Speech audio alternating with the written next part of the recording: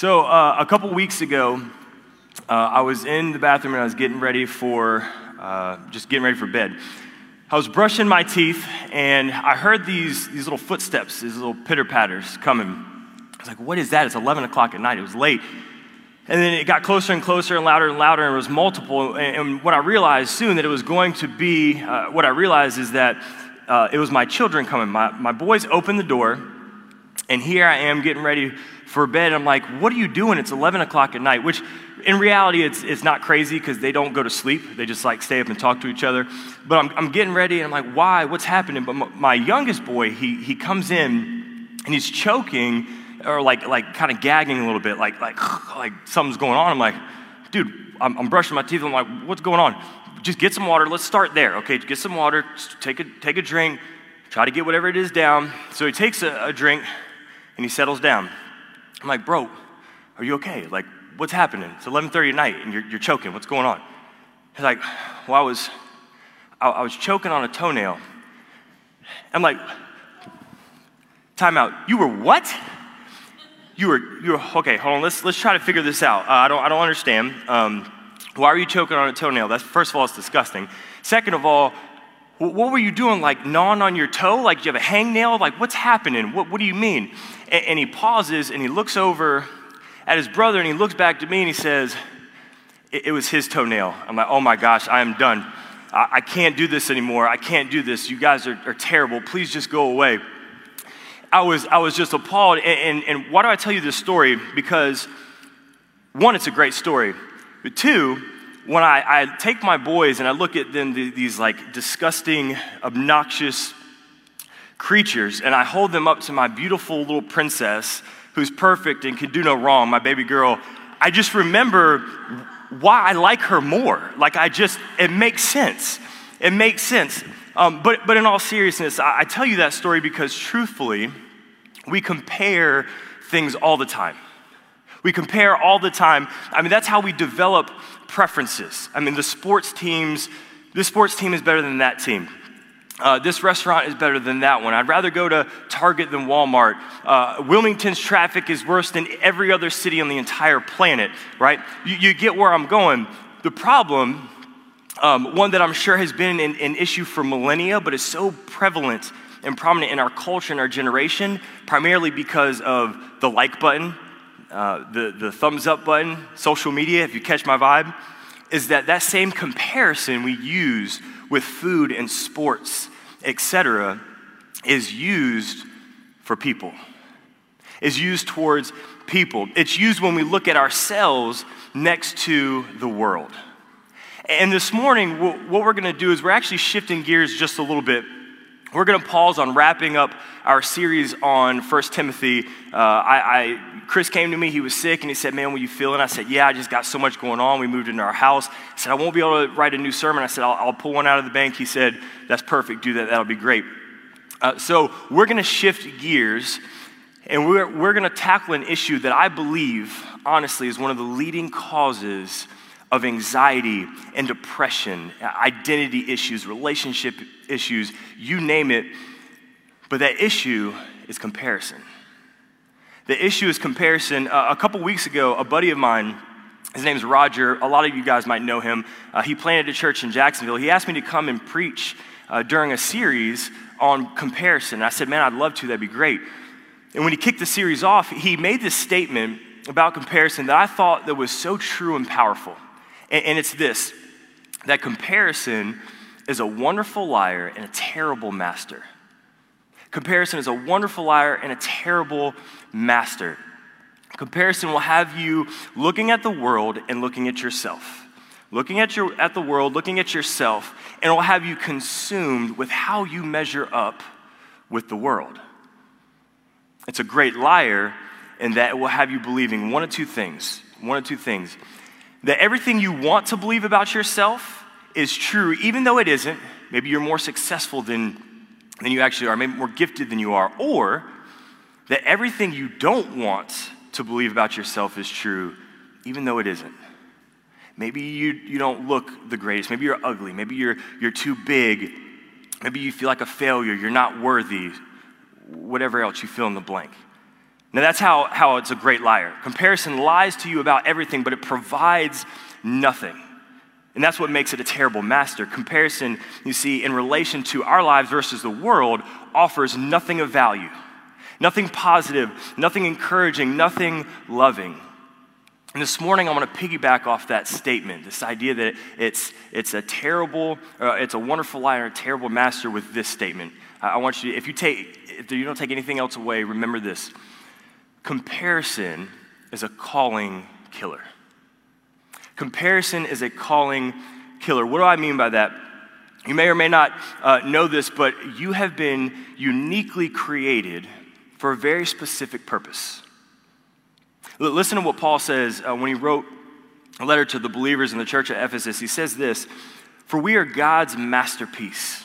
He created us anew in Christ Jesus so that we could do the good works that he planned for us long ago." This is one of those timeless truths that Chris talks about all the time. Paul wrote this to the believers in Ephesus, but he 100% wrote it for everyone all throughout time. Paul says we are masterpieces of the God of the universe. The God who is responsible for everything that you see. That God also created each and every one of us with specific gifts and qualities. Paul says to do some things. To do what kind of things? To do good things. And he had this plan long ago in place. And I love what Craig Rochelle, he's a pastor of Life Church, incredible speaker, gifted leader. He says this, he puts it this way. He says, you are perfectly created by God to fulfill God's purpose for you. For you. God has called us to fulfill his purpose, but what exactly has God called us to do? What does that look like for each of us? And I think that oftentimes, those of us who call ourselves followers of Jesus, I think we get caught up on God's calling, if you will, for our lives. We pray and we seek wisdom and counsel. We might even wait for God maybe to speak to us audibly to say, God, what is it that you want us to do? What do you want me to do? And we don't always hear what we want to hear. We don't hear at all. And yes, there are times and there's moments in the Bible where we see God call someone to something very specific, like the Apostle Paul, for example. Someone persecuting Christians, willing to kill them if he has to. Jesus steps in and says, listen, Paul, I'm gonna blind you for a minute, and then I want you to go to the city. You're gonna get healed there. You're gonna meet a guy. He's gonna pray for you. He's gonna meet with you, and you're gonna be healed. And then all of a sudden now I'm gonna send you into the rest of the world, and you're gonna plant this church and that church and do this thing. Very specific calling. But I think God's calling also sometimes is maybe general for most of us. Like when Jesus tells the man who is disabled at this pool, by the pool of Bethesda, he tells him, he heals him, and he says, listen, stop sinning. Very general. Sometimes they're specific, sometimes it's general. But back to the original question, what exactly has God called us to do as followers of Jesus? Whether it's specific or whether it's general, I think there's three core things that God has called us to do. And real quick, if you're a note taker, jot these down. I think there's three things. One, to glorify him. To glorify him, to make his name known, and to be willing to live by the guidelines that he's put in place for our lives. 1 Corinthians 10:31 says, so whether you eat or drink, or whatever you do it all for the glory of God. We're called to glorify him, firstly. Secondly, it says, tell everyone about the hope. I think that we're called to tell everyone about the hope, love, and the grace that's offered through Jesus. To tell everybody about Jesus and what he offers. In Matthew 28:19, it says, therefore go, make disciples of all nations, baptizing them in the name of the Father, the Son, and the Holy Spirit. Teach these new disciples to obey all the commands I've given you, and be sure that I'll be with you always. So glorify him. Tell everyone about his Son and what he offers. And thirdly, to be good stewards of the times, talents, and treasures that he's given us. Be good stewards of our lives just in general. Luke 16:10, it says, whoever can be trusted with very little can also be trusted with much. And whoever is dishonest with very little will be dishonest with much. I don't have time to jump into each of those three things. And that's not the main point this morning, but I wanted you to have that and to see that. Whether it's general or specific calling, whether you feel to go somewhere to a specific group or people or do a specific thing, We all have three things that we've been called to do: to glorify God, to tell people about his son, and to be good stewards of our lives. God has called us, he's created each of us specifically and uniquely to carry out these things. The problem is, back to comparison. When we start looking at the lives of the world, the ones we see each and every day, who they are, what they have, what they've done, where they're going, and all of a sudden we lose sight of our calling. We forget that God has called us to live out our purpose and not someone else's purpose. We can't live out other people's calling. God didn't equip us to do the things that only other people can do. Again, glorify God, tell people about his son, and be good stewards of what he's given us. If you were trying to live out somebody else's calling, honestly, you'd suck at it. You just wouldn't have what it takes. For example, some of you, I love being up here. I love teaching. I love preaching. I love just communicating with people. And I feel like God has given me gifts and abilities to do that. But for some of you, if you thought about coming up here to do this, even the idea of somebody asking you to do this, you'd probably wet yourself on the spot because you're like, there's no way I'm going to get up and talk in front of anybody. But maybe some of you are gifted with tools. Maybe that's your gift, is you're able to create things and put things on display for God to see your gifts through that. When I pick up a tool, bad things happen. Destruction happens. Not good things happen. So that's why I leave tools alone and I ask my father-in-law to do everything for me, because I'm just not good with tools. We were all created uniquely and specifically to do certain things. But listen to me. If we aren't careful, if we don't guard our hearts and protect our minds and ask God to remind us that we have been uniquely created to carry out a specific calling only that we can do, then comparison will creep in and it'll derail us from accomplishing our purpose. Maybe a specific calling or a general calling, but most assuredly the core things that I talked about a minute ago, we will not be able to accomplish those things because we will be distracted. So the only thing that we can do is compare ourselves to the world. Maybe, though, comparison isn't something that you struggle with in and of itself. Maybe when you hear that word, you're like, it's not something I really struggle with. But maybe you do when it looks different. Maybe you do struggle with comparison if it's not just the word comparison. Here's the thing I've found about comparison.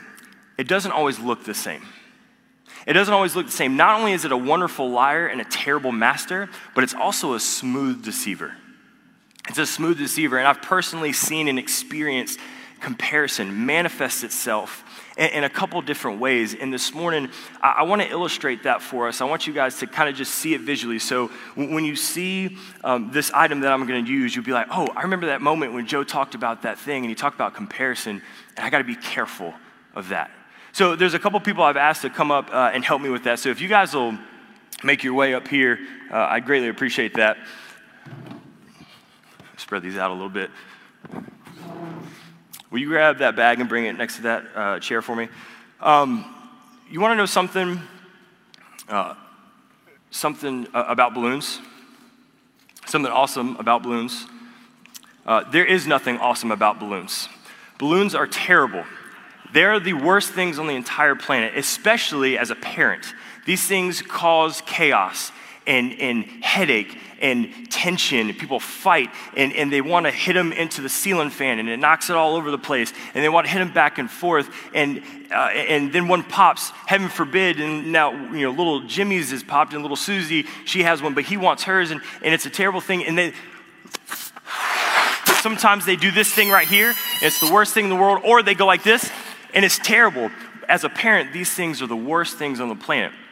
But for everybody else, they're awesome. I mean, they're great. They bring so much joy to everybody who uses them. You can even do this. Watch. It's awesome. Like, it's a great thing, right? Here's the thing. Balloons are terrible, but let me hand you guys these. And what I want you to do is I want you to take one, blow it up. I want you to hold yours so you guys can tie yours off.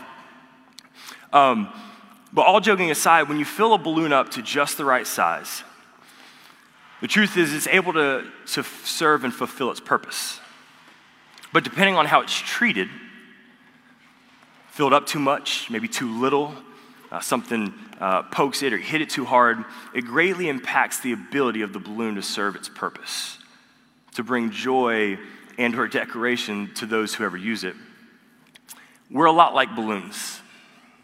We're a lot like balloons. We're able to carry out God's calling in our lives until we allow comparison to creep in and to kill that calling. Remember that calling? Glorify God, tell people about his son, and be good stewards of his life. We can't do that when we allow comparison to creep in. And just like a balloon can be impacted differently, so can we. Comparison can manifest itself differently. It can creep into our lives and it can kill our calling. And I think there's a couple very specific ways that this happens. Maybe sometimes comparison manifests itself and it creeps in and it creeps in the form of self-deprecation. Self-deprecation, we see others' lives and situations, their possessions and their talents, and we think, oh, wow, but comparison creeps in as self-deprecation, and then all of a sudden the disapproval of ourselves kicks in. We look, and can I borrow this? Look at that guy, he's a stud, right? I'll never look that good. I'll never look that good. What's his name is getting that promotion? I didn't get it, so maybe I'm not worthy of that promotion. I don't know how she does it, but have you seen, what's her name? Her children are so well behaved. Her house is immaculate. Shoot, she even does goat yoga while her kids are meditating in the backyard. But me, on the other hand, I can barely keep my house clean, can barely keep my kids alive, and I hate yoga. I especially hate goats. I'm just not a good mom, and I will never be a good mom. I'll never live up to what they look like. Look at that family. They're so happy. That family, they've got all the cool stuff. They've got it figured out. My family's a wreck. I can't believe they would say that about me. But everyone's saying it, so it's got to be true, right? Now, instead of a nicely inflated balloon, we're left with this. Because comparison has crept in as self-deprecation, and we look at everyone else around us, and now we embrace this lie that we aren't good enough. That we aren't good enough. The appearance of other situations or the words that people have spoken into our lives have talked about us. Now we've allowed that to be true. We can't do what God has called us to do when we think that we aren't as good as everyone else. Or maybe it's the opposite for some of us. Maybe for some of us, we have no problem with self-worth. Zero, whatsoever. I'm good. I'm the man, okay? I'm good. Blow that up a little bit more. We're accomplished. We're good looking. Keep going. We're extremely talented. We're super tall. Don't blow. Maybe we're super wealthy. You keep going. We're super wealthy. More than anything, we're always right. We're always right. And now there's a different problem. The issue this time is that comparison has worked its way in again. Worse of all, we know better. It's creeped in again looking different this time. It's manifested itself as pride. It's manifested itself as pride. You look at your life and you look and you think, well, oh yeah, I'm good. I'm fine. My life is awesome compared to theirs. And all of a sudden, we become the center of our own world. We want the attention, but worst of all, we know better than everyone else. What's his name? Didn't even go to school. He doesn't have an education. Certainly has nothing to offer me. And then pride grows, and it grows, and it grows, and gets so big that there's no room for positive, productive growth, for God to do anything in our lives because we're in the way. Pride says, I know best, and no one else can offer me anything. And sadly, though, when this happens, we miss out on the possibility of new relationships, fruitful conversations. Other people don't want anything to do with us because, look at that thing. We're too big, and we get in our own way. God has a lot to say about pride. And there's a Proverbs 16:18 that says this. It's actually a passage known even outside of the church. It said, pride goes before destruction, a haughty spirit before a fall. Pride says, I matter more than everyone else, and no one else really has anything to offer me. We can't do what God has called us to do when we think that other people don't have anything to offer us. But maybe it's not self-deprecation. Maybe it's not pride for you. Maybe it looks a little different. We have our balloon, and we're fine with it. It's cool, right? We're good. We're satisfied. We perfectly crafted to achieve exactly what it was created to do. But here comes comparison sliding in again. You like your balloon. However, you look at everybody else. You see what's her name's creative Instagram post, and you think, okay, well, no wonder she has all those followers. I mean, look at her. It makes sense. You see what's his face at school, and everyone loves being around that guy. I mean, I kind of would enjoy that attention too, right? I mean, you would. I want that. You see the neighbor's house? I mean, it's huge. We don't have that, but we're getting there. We'll be there eventually, right? And now, instead of holding our balloon and allowing it to do exactly what it was created to do, we're distracted, comparisons crept in, and we're holding two balloons. We can't do what we're supposed to with one because we have two and we're holding on to it, and comparison has dressed itself up this time as jealousy. It's crept in as jealousy, and we start comparing what others have to what we don't have, who others are to who we aren't, where others are going to where we're heading, and now we have a new standard. We have a new standard. It's our new model, our new goal, and our hands are full. And all of a sudden, what we have is not enough. It's not sufficient. And actually, maybe it isn't even about what they have or who they are. Maybe it's more about the recognition and the praise that comes with their situation. But we want it. It looks good. We can't do what God has called us to do when we focus on wishing we had what others have. Maybe it's not either one of those. Maybe you see your balloon and you like it, you're happy with it, you're satisfied, but you start to look at everybody else's around you, and you start to do this thing where you separate them based on your balloon. Okay, you pull it out and you're like, okay, well, this one, I mean, hold yours up. It's a pineapple one, it's not bad, right? It's okay. Okay, so we'll put it over there. This one, no, that's hideous. We're not going to mess with that one. That one's no good. Well, what about this one? So we like this one, right? It's not bad, but we don't want to. Yeah, we'll keep it over here. All right, we'll keep it over there. What about this balloon should not exist? We're going to just pass on that balloon. Should not even exist. And we start to do this thing where we've created these groups and we've separated these balloons from ourselves.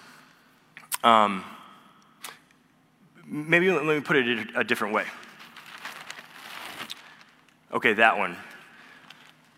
The neighbors, they're like flaming liberals or like ultra mega conservatives. I mean, did you see their signs in their yards? I mean, how in the world could anyone vote for this person or that person? I voted for the right person. I'm going to steer clear of this, and we're going to just kind of keep that over there. We're going to dodge that one. Don't need that one. Did you see the rainbow flags? Did you see the stickers on their car? I think they're the gays, like the homosexual. Thank goodness I'm not, right? I'm not. But I just don't need that. That shirt that they were wearing, it said like BLM on it, like Black Lives Matter. Do you know what that movement stands for? I can't believe that someone would be a part or affiliated with that at all in any way, shape, or form. So here's what's going to happen. We're going to toss these over here for now. Okay, we're going to do that for now. And what we do is we've created two different piles based on some conclusions that we've come to about each of these balloons, when in all reality, we are a balloon just like them. The difference is we just look different. Our balloon looks different. And we develop this sort of kind of like a mentality and personality about ourselves. If you haven't already caught on to where I'm going with this one, Comparison this time creeps in, and it disguises itself as judgment. Now, let me say this before I go any further. I'm going to spend the most time on this one because it's something I'm passionate about. I believe Jesus is passionate about. This is not an exhaustive teaching on the idea of judgment. This is not just an entire thing about judgment. You could do an entire series on this topic, but if I would be remiss if I didn't talk about judgment because it's so connected to the heart of comparison. And now the truth is, honestly, we make judgments every day. It's cold outside. I should wear a sweater. That person lives under a bridge. I see him looking for food and money on the street. Maybe he's homeless. That person driving that car, they turn without using their turn signal, and so they're the worst human on the planet, and they're a terrible driver, right? They just need to go to prison forever. We make judgments every day. It happens. There's nothing wrong with making judgments. It's simply using discernment to make a certain decision or come to a certain conclusion about something or someone. The problem is that too often we compare other situations, sins, or struggles to our own, and we determine that we are better and that they are worse because our situations, our sins, our struggles aren't as bad. And because of that, too often we end up treating people differently, oftentimes poorly. We miss out on building relationships with new people, genuine conversations, but more importantly, we also run the risk of driving a wedge between someone maybe giving Jesus a chance and not. Or even worse, hurting people emotionally, mentally, or even physically. When comparison manifests itself as judgment and creeps into our lives, we fall into this trap saying, we're better than some because we aren't as bad as some. We're better than some because we aren't as bad as some. There's a word for it, and it's called hypocrisy. Hypocritical judgment is the word for it. Jesus speaks clearly against this regularly, actually, throughout his ministry. But there's this one instance where Jesus is preaching one of his most famous sermons, the Sermon on the Mount. You might recognize that. In Matthew's biography of Jesus, Jesus is quoted saying this: "Do not judge, or you too will be judged. For in the same way that you judge others, you will be judged. And with the measure you use, it will be measured to you. Why do you look at the speck of sawdust in your brother's eye and pay no attention to the plank in your own eye? How can you say to your brother, 'Let me take the speck out of your eye,' when all the time there is a plank in your own? You hypocrite. First take the plank out of your own eye, and then you will see clearly to remove the speck from your brother's eye. Do not give dogs what is sacred. Do not throw your pearls to pigs. If you do, they may trample them under their feet and turn and tear you to pieces." I mean, this is some heavy, harsh language that Jesus uses, but Jesus wants to make it very clear that there's never an opportunity, never a good moment where it's okay to judge someone hypocritically. Now, don't get me wrong, there is a time and a place to judge. The end of the passage, this passage, and a couple before and after actually speaks to that. It gives us permission to use discernment to make a judgment call about a particular lifestyle or sin. And let me say this, sin is real. I'm not gonna stand here and say that sin isn't real or isn't a thing. That's what the plank and the speck are. And I know that Chris and Venture aren't gonna shy away from talking about sin because they hate the effect it has on people. But they're always going to approach someone struggling with sin full of both truth and grace and love someone into a transformative relationship with Jesus, allowing the Holy Spirit to do what it does best, to convict. Judgment under certain guidelines is encouraged, but judging hypocritically is never permitted by Jesus. And we have to be very careful to shy away from hypocritical judgment. The word, actually the Greek word for judge in this passage is the word krino. It literally means to separate or to set apart. And when we do that, when we krino, we create groups.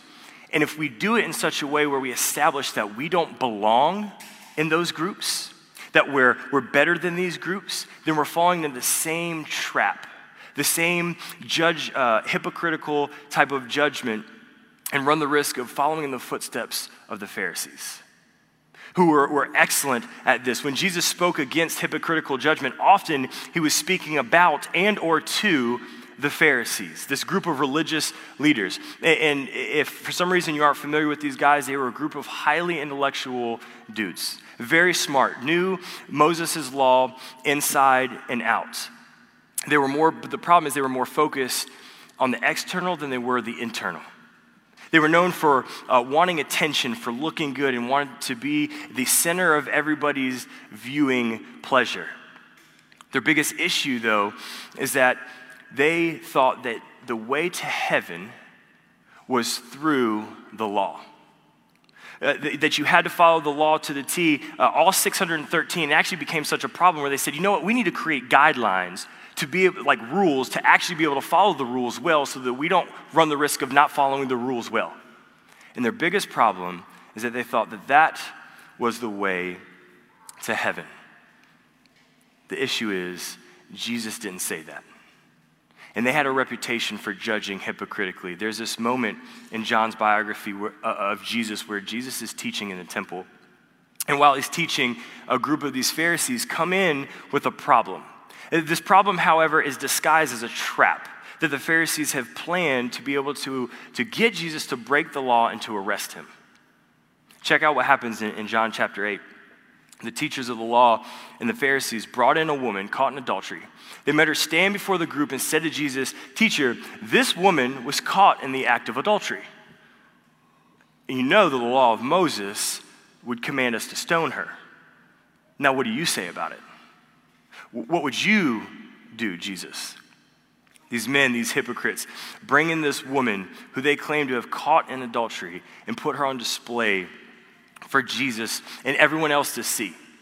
And if Jesus says, you know what, go ahead and stone her, the problem is he runs the risk of now losing his reputation of being a friend of sinners, and maybe even losing the trust of his followers and other people if he makes that decision.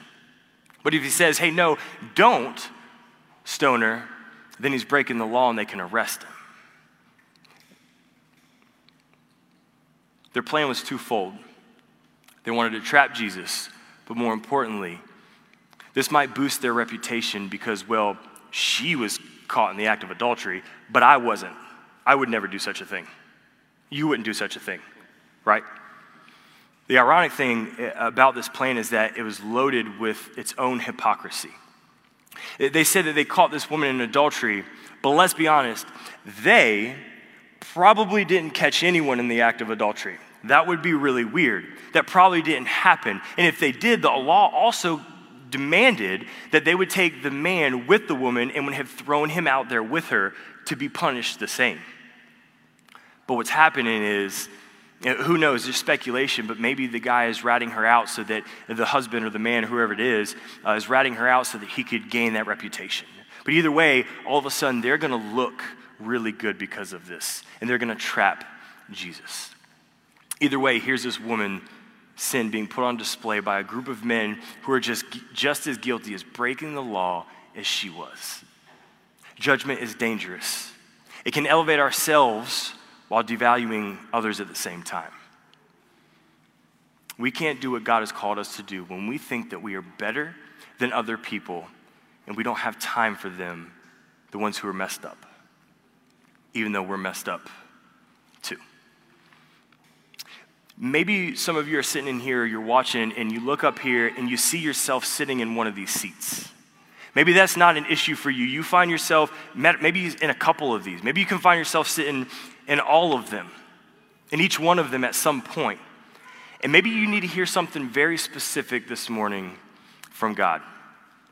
As you imagine yourself sitting up here, maybe you need to stop cree-knowing people.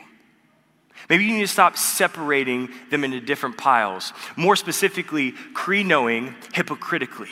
And I'm not saying don't use discernment to recognize sin. Again, sin is real. But maybe you need to do some more serious self-evaluation.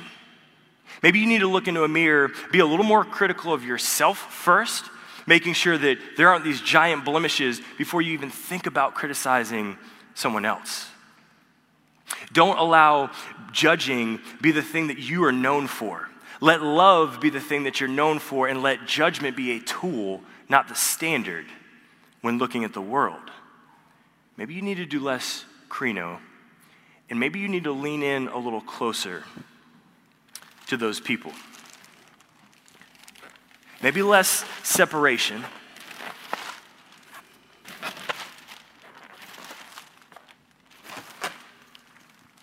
And maybe what you need is a little more proximity. Maybe you need to walk yourselves into that place and into that space, and you need to spend a little less time separated, krino, and a little more time in the presence of these people. Listen to how Jesus responded to the Pharisees when they brought this woman in. But Jesus bent down and started to write on the ground with his finger. And when they kept on questioning him, he straightened up and he said to them, "Let any of you who is without sin, why don't you be the first one? I'll let you be the first one to throw the stone. Help yourself." Again, he stooped down and he wrote on the ground. At this, those who heard began to go away one at a time. The older ones first. One stone dropped on the ground after another, until only Jesus was left with this woman still standing there. Jesus straightened up and asked her, "Woman, where are they? Has no one condemned you?" "Well, no, sir. No, sir, they haven't." "Then neither do I condemn you," Jesus declared. "Now go and leave your life of sin." Jesus stepped in closer to this sinful woman instead of separating himself from her, and he spoke life into this woman. Here's some things, maybe some questions for you to ask yourself when judgment is on the precipice, when it's right there and you're thinking, man, this is something I need to do. I want to give you some things to think about. First, how's my heart? Are you approaching this judging issue with a loving spirit? The second thing, understand the situation. You may have no idea what's going on in this person's life. Know what's going on. Knowing what's going on may help you be a little bit more compassionate, maybe a little less condemning. Number 3, be as consistent as you can. If you're going to judge, you better not shout it from the mountaintop 1 minute and then in the next minute live the exact same way the thing that you're yelling at. 4, quit picking and choosing and harping on one particular struggle. They're all the same. 5, don't judge someone based on the outside appearance. Jesus said this, he said, stop judging by mere appearances, but instead judge correctly. 6, quit judging people who haven't said yes to Jesus yet. If someone hasn't said yes to Jesus yet, stop judging them.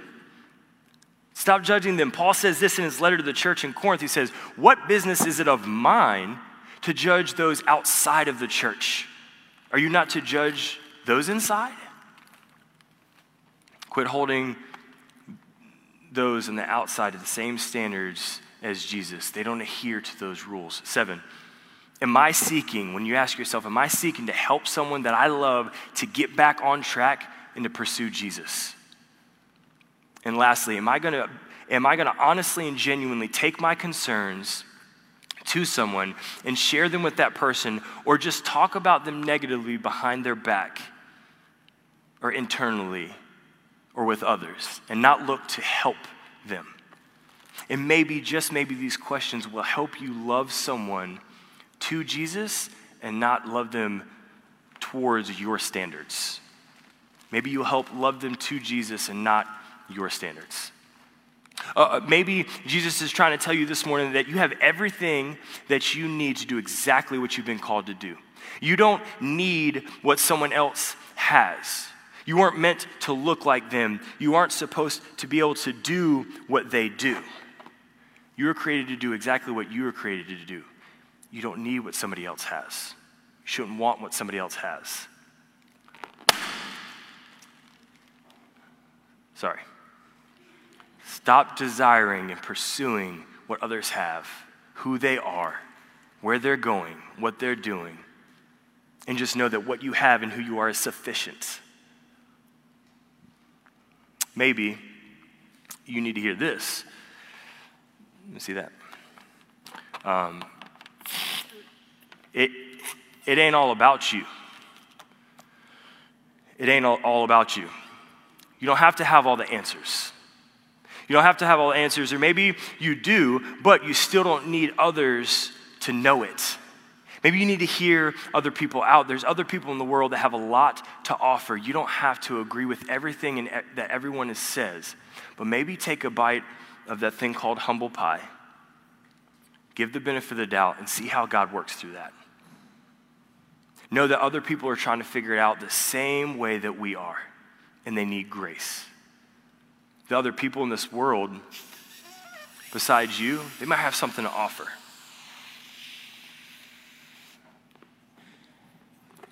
Maybe ask yourself this, a couple of questions. Is it more important that you're right, or is it more important that you're respectful? Is it more important that you're right, or is it more important that you're respectful? Is it more important that you always take the lead, or that you lead through love? Is it more important that your opinion is made known, or that others are valued? And is it more important that you're elevated, or that Jesus is elevated?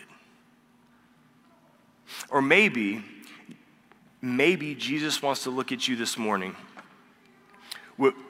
and say this deep, intellectual, philosophical statement. You've never heard anything like it.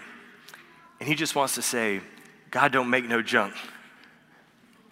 God doesn't make junk. He didn't make you as junk. You know what's crazy is that none of the people that you compare yourself to, causing you to determine that you aren't good enough, none of them were there when you were being knitted in your mother's womb. None of them had a hand on what you look like and who you are when it was happening. But you know who was? I mean, you know the answer. God was, the creator of the universe. David knew this best, and he was a mess. He said this, he says, for you created my inmost being, and you knitted me together in my mother's womb. I will praise you because I am fearfully and wonderfully made. Your works are wonderful. I know that full and well. You are special. And more specifically, you're uniquely created to do what God has called you to do. And only you can do that. Self-deprecation doesn't just create this false narrative that you're not good enough. It also creates this false narrative that God isn't good enough. Your value, your worth, your importance can't be based on the great things that you've done, past or present. Can't be based on the crappy things that you've done, past or present. How you look, what you have, or what somebody else thinks about you. Your identity is based, it's not based on who you are, it's based on whose you are. It's not based on who you are, it's based on whose you are, and guess what? You belong to God. Maybe you're here this morning, comparison is dressed up as self-deprecation, maybe pride, jealousy, judgment, whatever it is, and it's distracted you and derailed you from living out the calling that God has put on you and for you to live out. Glorify Him, tell people about His grace, and be a good steward of your life. Maybe that's happened this morning.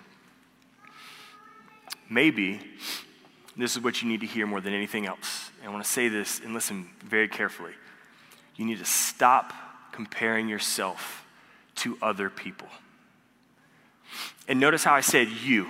I didn't say we. There's this principle and this rule oftentimes in communicating where it's not good to point fingers at the crowd, especially when you're trying to convict and you want to say it together, we need help. But I said you because before the message, I put a mirror right back there and leaned it up against the computer. And I'm speaking into the mirror because I'm looking at myself because it's one of my biggest insecurities.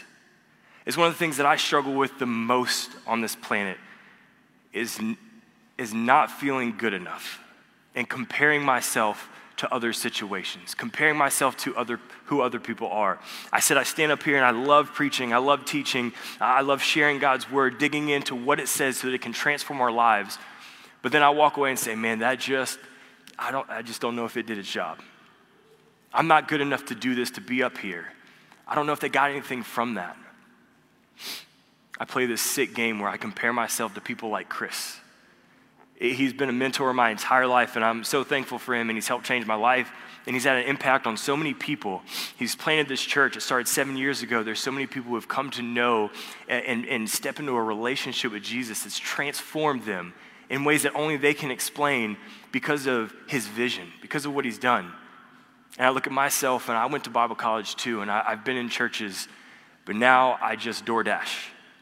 And I'm not in a church because of things, life happens. But he's got it figured out. And I look at Aaron, and he sits up here and he leads worship, incredible voice, a gifted human being, asked to do things like lead worship sessions at conferences because he's an incredibly gifted person. And I struggle with that. And I say that to say you're not alone. And I know that I have to kill that because that comparison has also killed many a times the calling that God's put on my life, which is actually really simple. Glorify him, tell people about his son, and be a good steward of my life. In the end, I keep comparing myself to those guys, and my eyes and attention are fixed on how I measure up to them instead of fixed on my Heavenly Father and how he sees me.